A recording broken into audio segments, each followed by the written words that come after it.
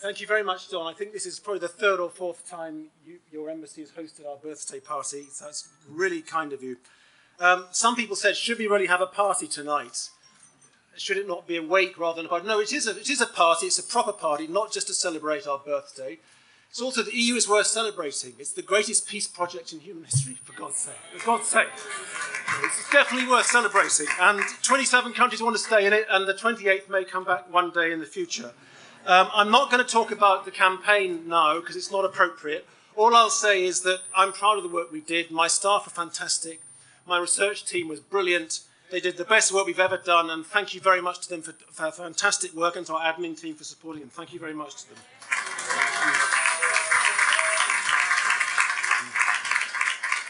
And we're still in business. There's a job for us to do. There are two jobs for us to do. As many of you know, we've always been a European think tank based in London, rather than a think tank focused narrowly on the UK. 5 of my 8 researchers are not British citizens, and I hope they can stay here. Let's hope they do. And the EU still badly needs reform, so that mission of coming up with new ideas for reforming the EU remains essential to our work. The second strand, of course, will be the EU-UK relationship. It's going to be very, very, very bad, but it could be even worse than that. And our mission is to minimise the damage in that relationship and to help the two sides to understand each other better. Our long-term objective is to make sure that Britain and the rest of the EU have as close as possible relations as possible. And my own view is that'll be easier in the area of defence, foreign policy and security than in economics. In economics, and I see David Lidington nodding, in economics they're going to drive a hard bargain. I think we don't know what's hit us yet in the British economy. No single market without free movement of labour. But I think defence, foreign policy and security, we have assets that they need and would like. So I think they'll associate us. I hope they will anyway, that's quite likely. Our calling card of the CR will remain objective, sober analysis and practical recommendations. Finally, a word about our speakers tonight. I just checked through our archives. The last time we had a double act at our birthday party was 2005, when the two speakers were John Kerr and one Boris Johnson. And I seem to remember that John Kerr was upset because Boris had written in The Spectator that John Kerr was a liar or had lied. And John Kerr never quite forgave Boris for that. Now, as for our two speakers tonight, there are, of course, parallels between them. They're both social democratic politicians now running very important NGOs, ex-politicians, David. One running the International Rescue Committee, one running the Save the Children Fund. Hella, I think I first met you briefly when you were an MEP. You'd graduated from Bruges. You're the first Prime Minister we've had at the CR birthday party. It's a great honour to have you with us this evening. David, you together with Nick Butler, who's here. Nick, wave your hand. Where are you, Nick? Together with Nick Butler, you invented the CR about 20 years ago. So great to have you back. You've twice before spoken at our birthday party. The last time was our 10th birthday party, hosted by Wolfgang Ischinger at the German residence. Then you were Foreign Secretary. The wheel of fortune has turned since then for Europe and for you, but wheels turn back, and I'm sure that the wheels will turn back in a more propitious way. Who knows in the future? Final word, one is supposed to look for silver linings when bad things happen, and it's quite hard, but I think it's possible. Since the 23rd of June, I have noticed something I've never noticed before in this country, which is young people, incredibly passionate and energetic and enthusiastic for the EU. This is something new in British society, and I think this may be the foundation for something that drives the political class in the future, probably the long term, not the short term, to take Britain back closer to the EU. With that, I'll stop and hand over to David. Thank you. Oh, sorry, Hella, yes, Hella.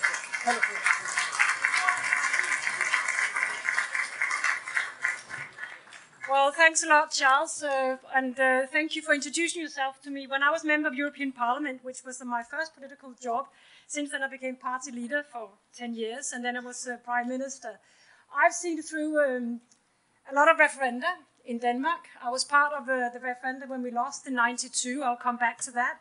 I was part of the Maastricht Treaty. We won the Amsterdam Treaty.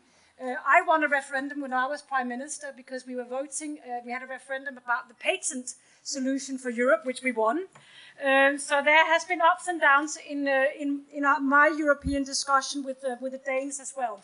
But I will tell, we're also talking about what is the silver lining. And I will tell you this, some of you might remember this. It was in '92 when the Danes voted against the Maastricht Treaty that we won the European Championship.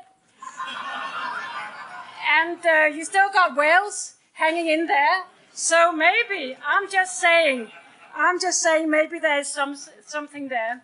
The other silver lining that I think we should note is that since the British referendum, they also obviously did polling in other countries, and I noted one polling in Denmark the other day, this weekend actually, and they asked the Danes, do you want to be closer to the core of the European Union? Do you want to leave the European Union? And the interesting thing is that 42% said that they wanted to be closer to the core of the European Union, and only 16% said that they wanted to leave the European Union. These are a change of figure, and if nothing else come out of this, thank you very much for that. Because that is actually quite remarkable. I always knew that the Danes were against leaving the European Union. We always knew the Norwegian deal very, very well, and that didn't just seem attractive that they had to follow all the rules without having part in the decision-making. So I think for a lot of Danes that just didn't seem very attractive. But back to the UK situation and the European, what needs to happen in Europe now. First of all, I like to say about the referendum that we should never forget to thank the 16 million that voted in favor of remaining. And when I say that, I actually think it's quite amazing that we got 16 million to go in and vote yes to that. Why do I think that? Well, there are a number of reasons. First of all, look at the referendum history, not here, but in the rest of Europe. The referendum history is actually quite poor. Every time we have asked a big question to the people of Europe, they have answered with a big fat no or whatever. We asked in the Netherlands very recently about Ukrainian deal. That was a no. In December in Denmark, we asked about joining the Home and Justice Affair. That was a no. The Irish asked some years ago. That was a no. And don't forget that France, one of the founding members of the European Union, they asked in 2005 of the Lisbon Treaty, which is a very good treaty, which actually gave us Article 50, otherwise we would not have known what to do at all. So that was a very good treaty. They voted no. If I remember correctly, that was 54% no to that treaty. So it is not a new thing that when people are asked, they answer no to the European Union. So first of all, that's one of the reasons. What were we thinking? Why did we think we could win that just from looking at referendum history? The other thing I think we should look at is the specific British context in all this. The specific British context is that we have a very unequal society, an election system that means that people don't always feel that they get heard in society. When there's then a referendum, people feel this is when I really can get heard, and they come up and vote, and they vote against not only the EU, but against establishment, against politicians that are not seeing them. I think the UK-specific context of inequality plays a big role here. The other very UK-specific is that for 20 years, British politicians, and I name no one, but British politicians en masse have spoken very badly about the European Union. Forgot to mention that this is a fantastic project. This is what have created the peace and the neighborhoods, the neighborhood friendship that we have in Europe. This is part of the story of a Europe that has finally come to peace with itself. That story is very rarely told in the UK, rather the opposite, I would say, and it is a bit naive after 20 years of slagging off the EU, then to go out and ask people to vote yes. Thus, again, I think we have to thank the 16 million. Another concrete thing, I know the campaign, I thought there was an amazing campaign here. But one thing we need to learn from this campaign is that it doesn't work, and you could have asked us because we knew, it doesn't work only to talk about the economy. I know that a very famous politician said, is the economy stupid? But the fact is that it no longer is. It is not the economy stupid. And what we have to remember now and for a very long time is that culture and identity trumps culture. It just does. And until we understand that, we will have a very difficult situation in trying to convince people that Europe is a good idea. So let's never forget that again. The third thing, I think, where it should have been obvious that we couldn't win this referendum was the state of the European Union. I love the European Union. I'm a complete Europhile. I have worked with Europe for many, many years. But we have to be honest. Some of the big problems that needs to be solved right now, we're not providing the answers. We're not providing answers for the economic growth that we do not have in Europe. We're not providing answers for the security situation that a lot of people on the eastern side of our union are experiencing. We're not providing answers for the European refugee crisis. We're not providing common solutions. And that is why people are looking at the European Union feeling that protection from globalization that we said it would deliver, those new answers that we said European Union would deliver, they're simply not feeling it. So we have to look at ourselves, not to Brussels, because this is not Brussels' problem. This is not the Commission problem that this wasn't possible. It is because we as European leaders over many years have failed to deliver answers. And I will say one more controversial thing in this context. I believe that free movement of labor is a fantastic thing. But I also feel that for a long time we should have listened to European leaders, I was being one of them, that kept saying this is going in a direction where we can't control it. So I'm hoping that that message is taken across to Europe and that people, decision makers in Europe, will realize that this had become a big issue. And I will finalize this by saying there will be two streams of thoughts in Europe right now. One will be that the countries that are there now should tighten the grip, become more of a federation, maybe exclude some of the countries that don't want to be part of that. An example of that is the 6 founding fathers meeting briefly after the referendum. I don't understand what legitimacy they have. What we could see is that we're still fathers because there's 6 foreign ministers that were still men. But the legitimacy, why does those 6 have a legitimacy to meet? I do not know. And this is the tendency that will be in Europe right now. The other stream, where I belong, is that we learn something from this referendum. We learn something from the questions that people were asking.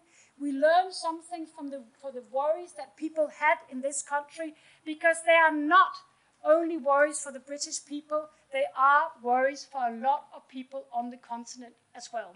So if something good can come out of it, it is that we take those lessons across to the continent, learn from that, and then see how a deal can be struck with the UK. And the last thing, and then I'll finish. Is it possible to find a good solution for the UK? This is something I will not go into. But I will remind everyone that the UK have not been 100% members for years. The UK have only been 60% member for years. And in many ways, it's not that hard to imagine that you can find a connection with Europe that is not 60%, but perhaps a little bit less in percentage. And I feel that should be possible. But of course, it will be a very, very hard negotiation. The last thing I want to say is on a more positive note, apart from this, that you might win Wales in going there, a more positive note. 16 million people have been up to say they want to remain. Young people that we know and that are saying to us, this is damaging their future. They are furious about this. Well, we would have liked them to participate more before the referendum rather than being angry after the referendum. But maybe this could be a wake-up call to the youth of Europe to stand up and say, this is our Europe. If I'm 19, like my daughter is 19 years old, she has got the right to define this Europe with other 19-year-olds across Europe. And maybe The youth of Europe will wake up now, ask questions, demand more, and demand that their voice is being heard in the European Union. That is my hope for the future, that young people get up there, say, this is our Europe, we will decide how it looks like. And if this doesn't wake them up, nothing will. So I have a strong hope in the youth, the European youth, and I believe that some good has to come out of this very, very difficult situation. Because one thing is certain, the problems will not go away. There are still children that are dying trying to cross the Mediterranean. There's still security issues on the border, on the fringes of our borders. There are still growth and employment issues in Europe. These problems will not go away. And even though the Leave campaign was saying, let's bring back control, it is hard to bring back control if you deny globalization. It is still there, and we have to find instruments to embrace globalization and make the most of it. The last thing I say, if ever the UK leave, we will miss you badly. And I hope that people will remember how much good that the UK have brought to the Union. We wouldn't be there with enlargement without you. We would have a more dirigist way of organizing our economy without you. We wouldn't have open market economy without you. So please remember how much good you have brought to our Union. It is my sincere hope that that can continue and that we can find a fruitful relationship. Good luck with it all. We miss you and we love you.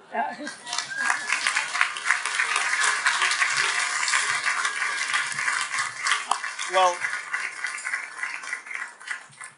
good evening, everyone. I'm thrilled to share a platform with Helle. This is the first time since she took over at Save the Children that we're on the same panel together or the same platform together. And you can see why she was an extraordinary Prime Minister and also a Prime Minister whose vote went up from the first election she fought to the second. I also want to salute Charles and his team, because I'm sure I speak for Nick when I say that when we created the Centre for European Reform, little could we hope that it would produce such an extraordinary body of work, that its standing would be so high, and that it would become, frankly, a real beacon of good sense, of radical thinking, and of positive proposals for the future, not just of Europe, but of Britain. And I really think you, Charles, you'll be embarrassed, but your devotion to the CER has been absolutely extraordinary. And I think it's God's honest truth, none of this would have happened without you. So I think we owe you a huge, huge debt.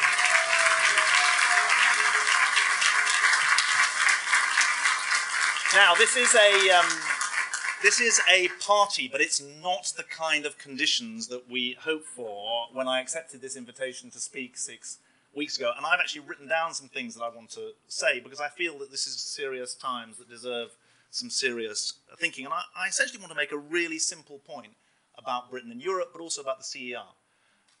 I hope you agree, Nick, that the founding idea of the CER was that the interests of Britain and the interests of the rest of Europe were not a zero-sum game.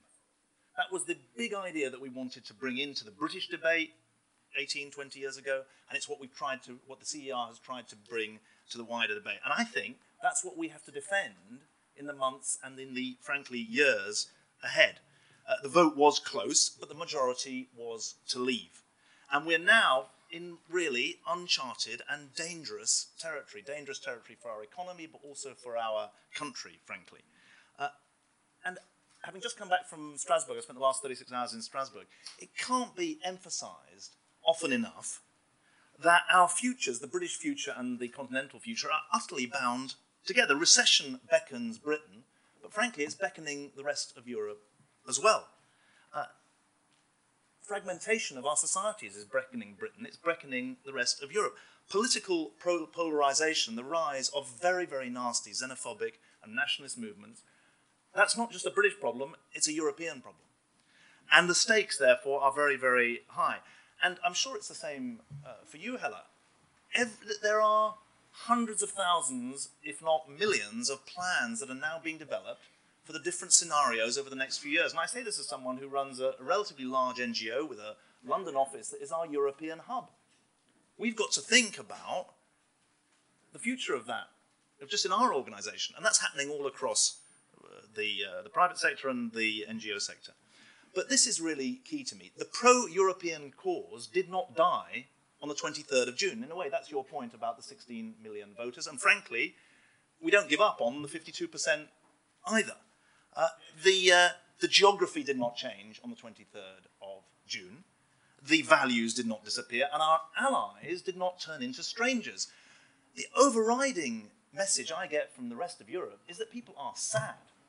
Some people are angry about the problems that it's caused, but people are sad about what has happened. And obviously, it would be crazy to try to deny the result, but equally, we can't down our policy tools or our intellectual tools or our political tools in the face of the worst consequences. We should say it again and again. Britain is destined, some would say doomed, I would say destined, to have a European future. We depend on the rest of Europe and can be of benefit to the rest of Europe. And I think we have to think, I'm thinking about this in three buckets, three short segments. The first is about politics.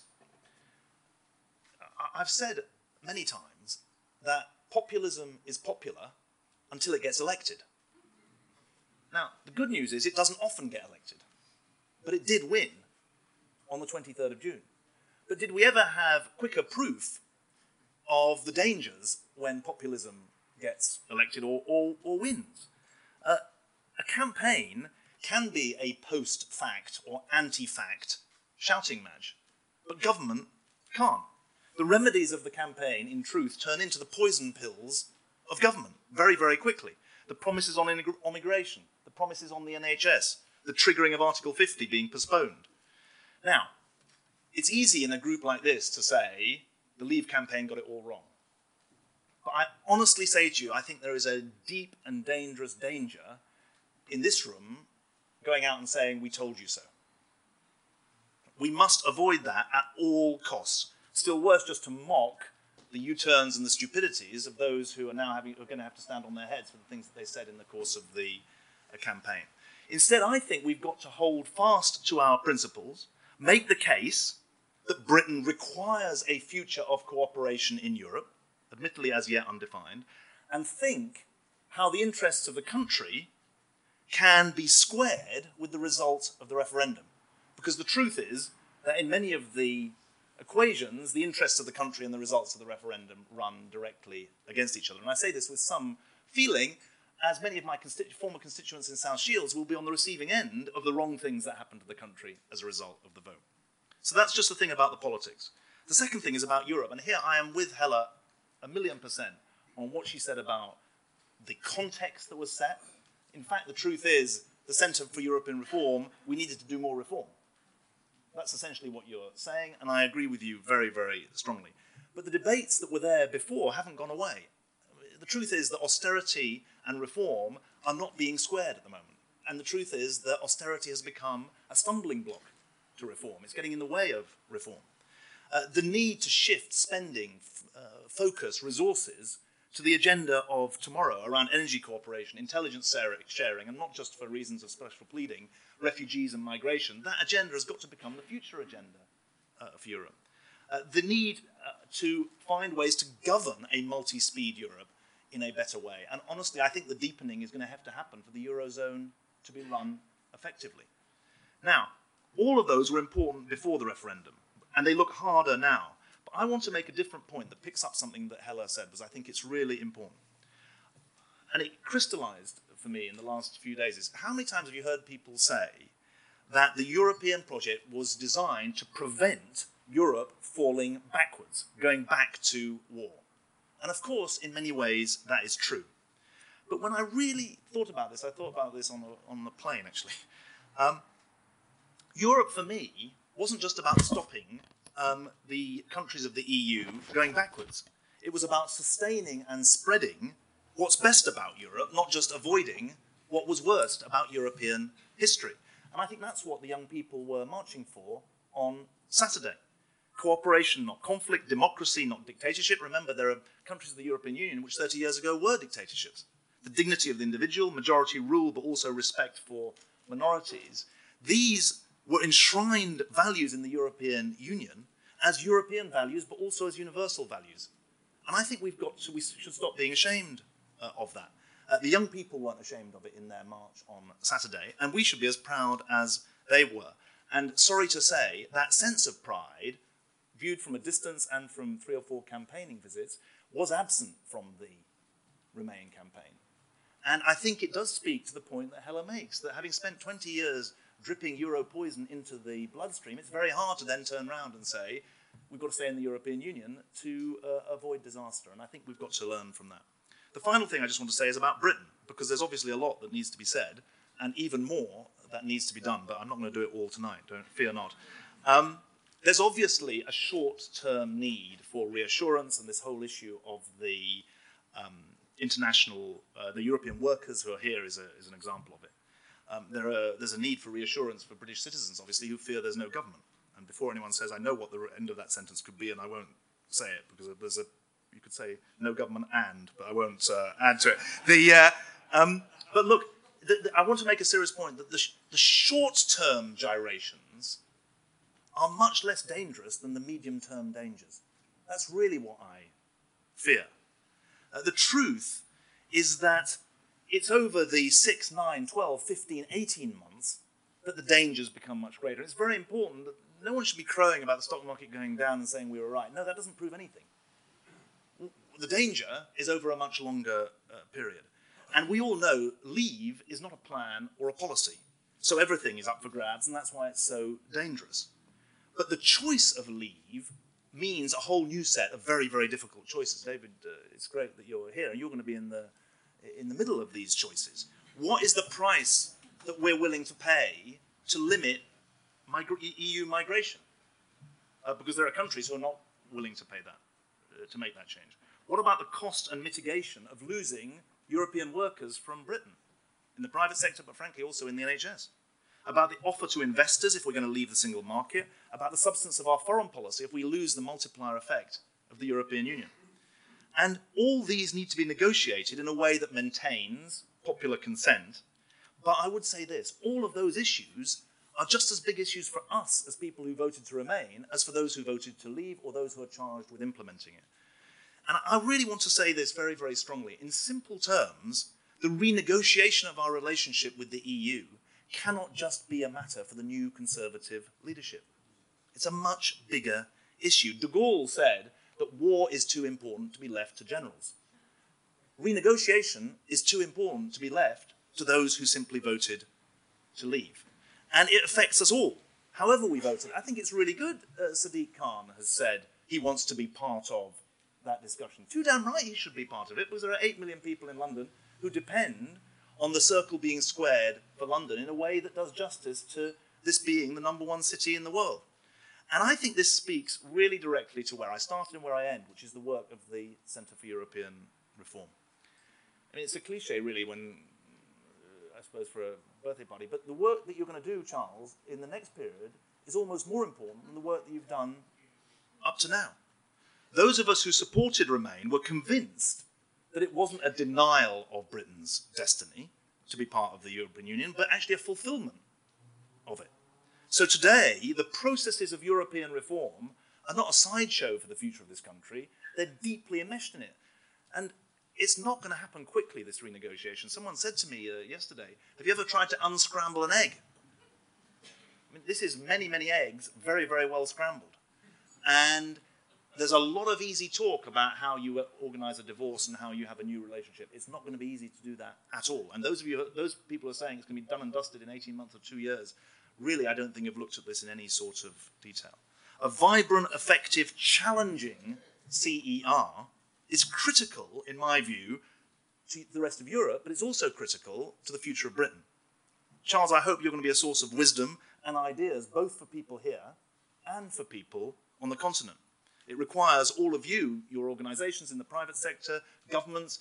You need to support this organisation. You need to fund it, you need to engage with it, you need to give it the platform that it deserves. And I think that that is important in substantive terms, but I also think it's important symbolically. This point that all of us who are British don't have a zero-sum relationship with the rest of Europe, but a positive-sum relationship, came home to me when I thought, hang on, 40 years of my life have been shaped by the fact that people decided in 1975 that we should join the European Union. The opportunities were created by that.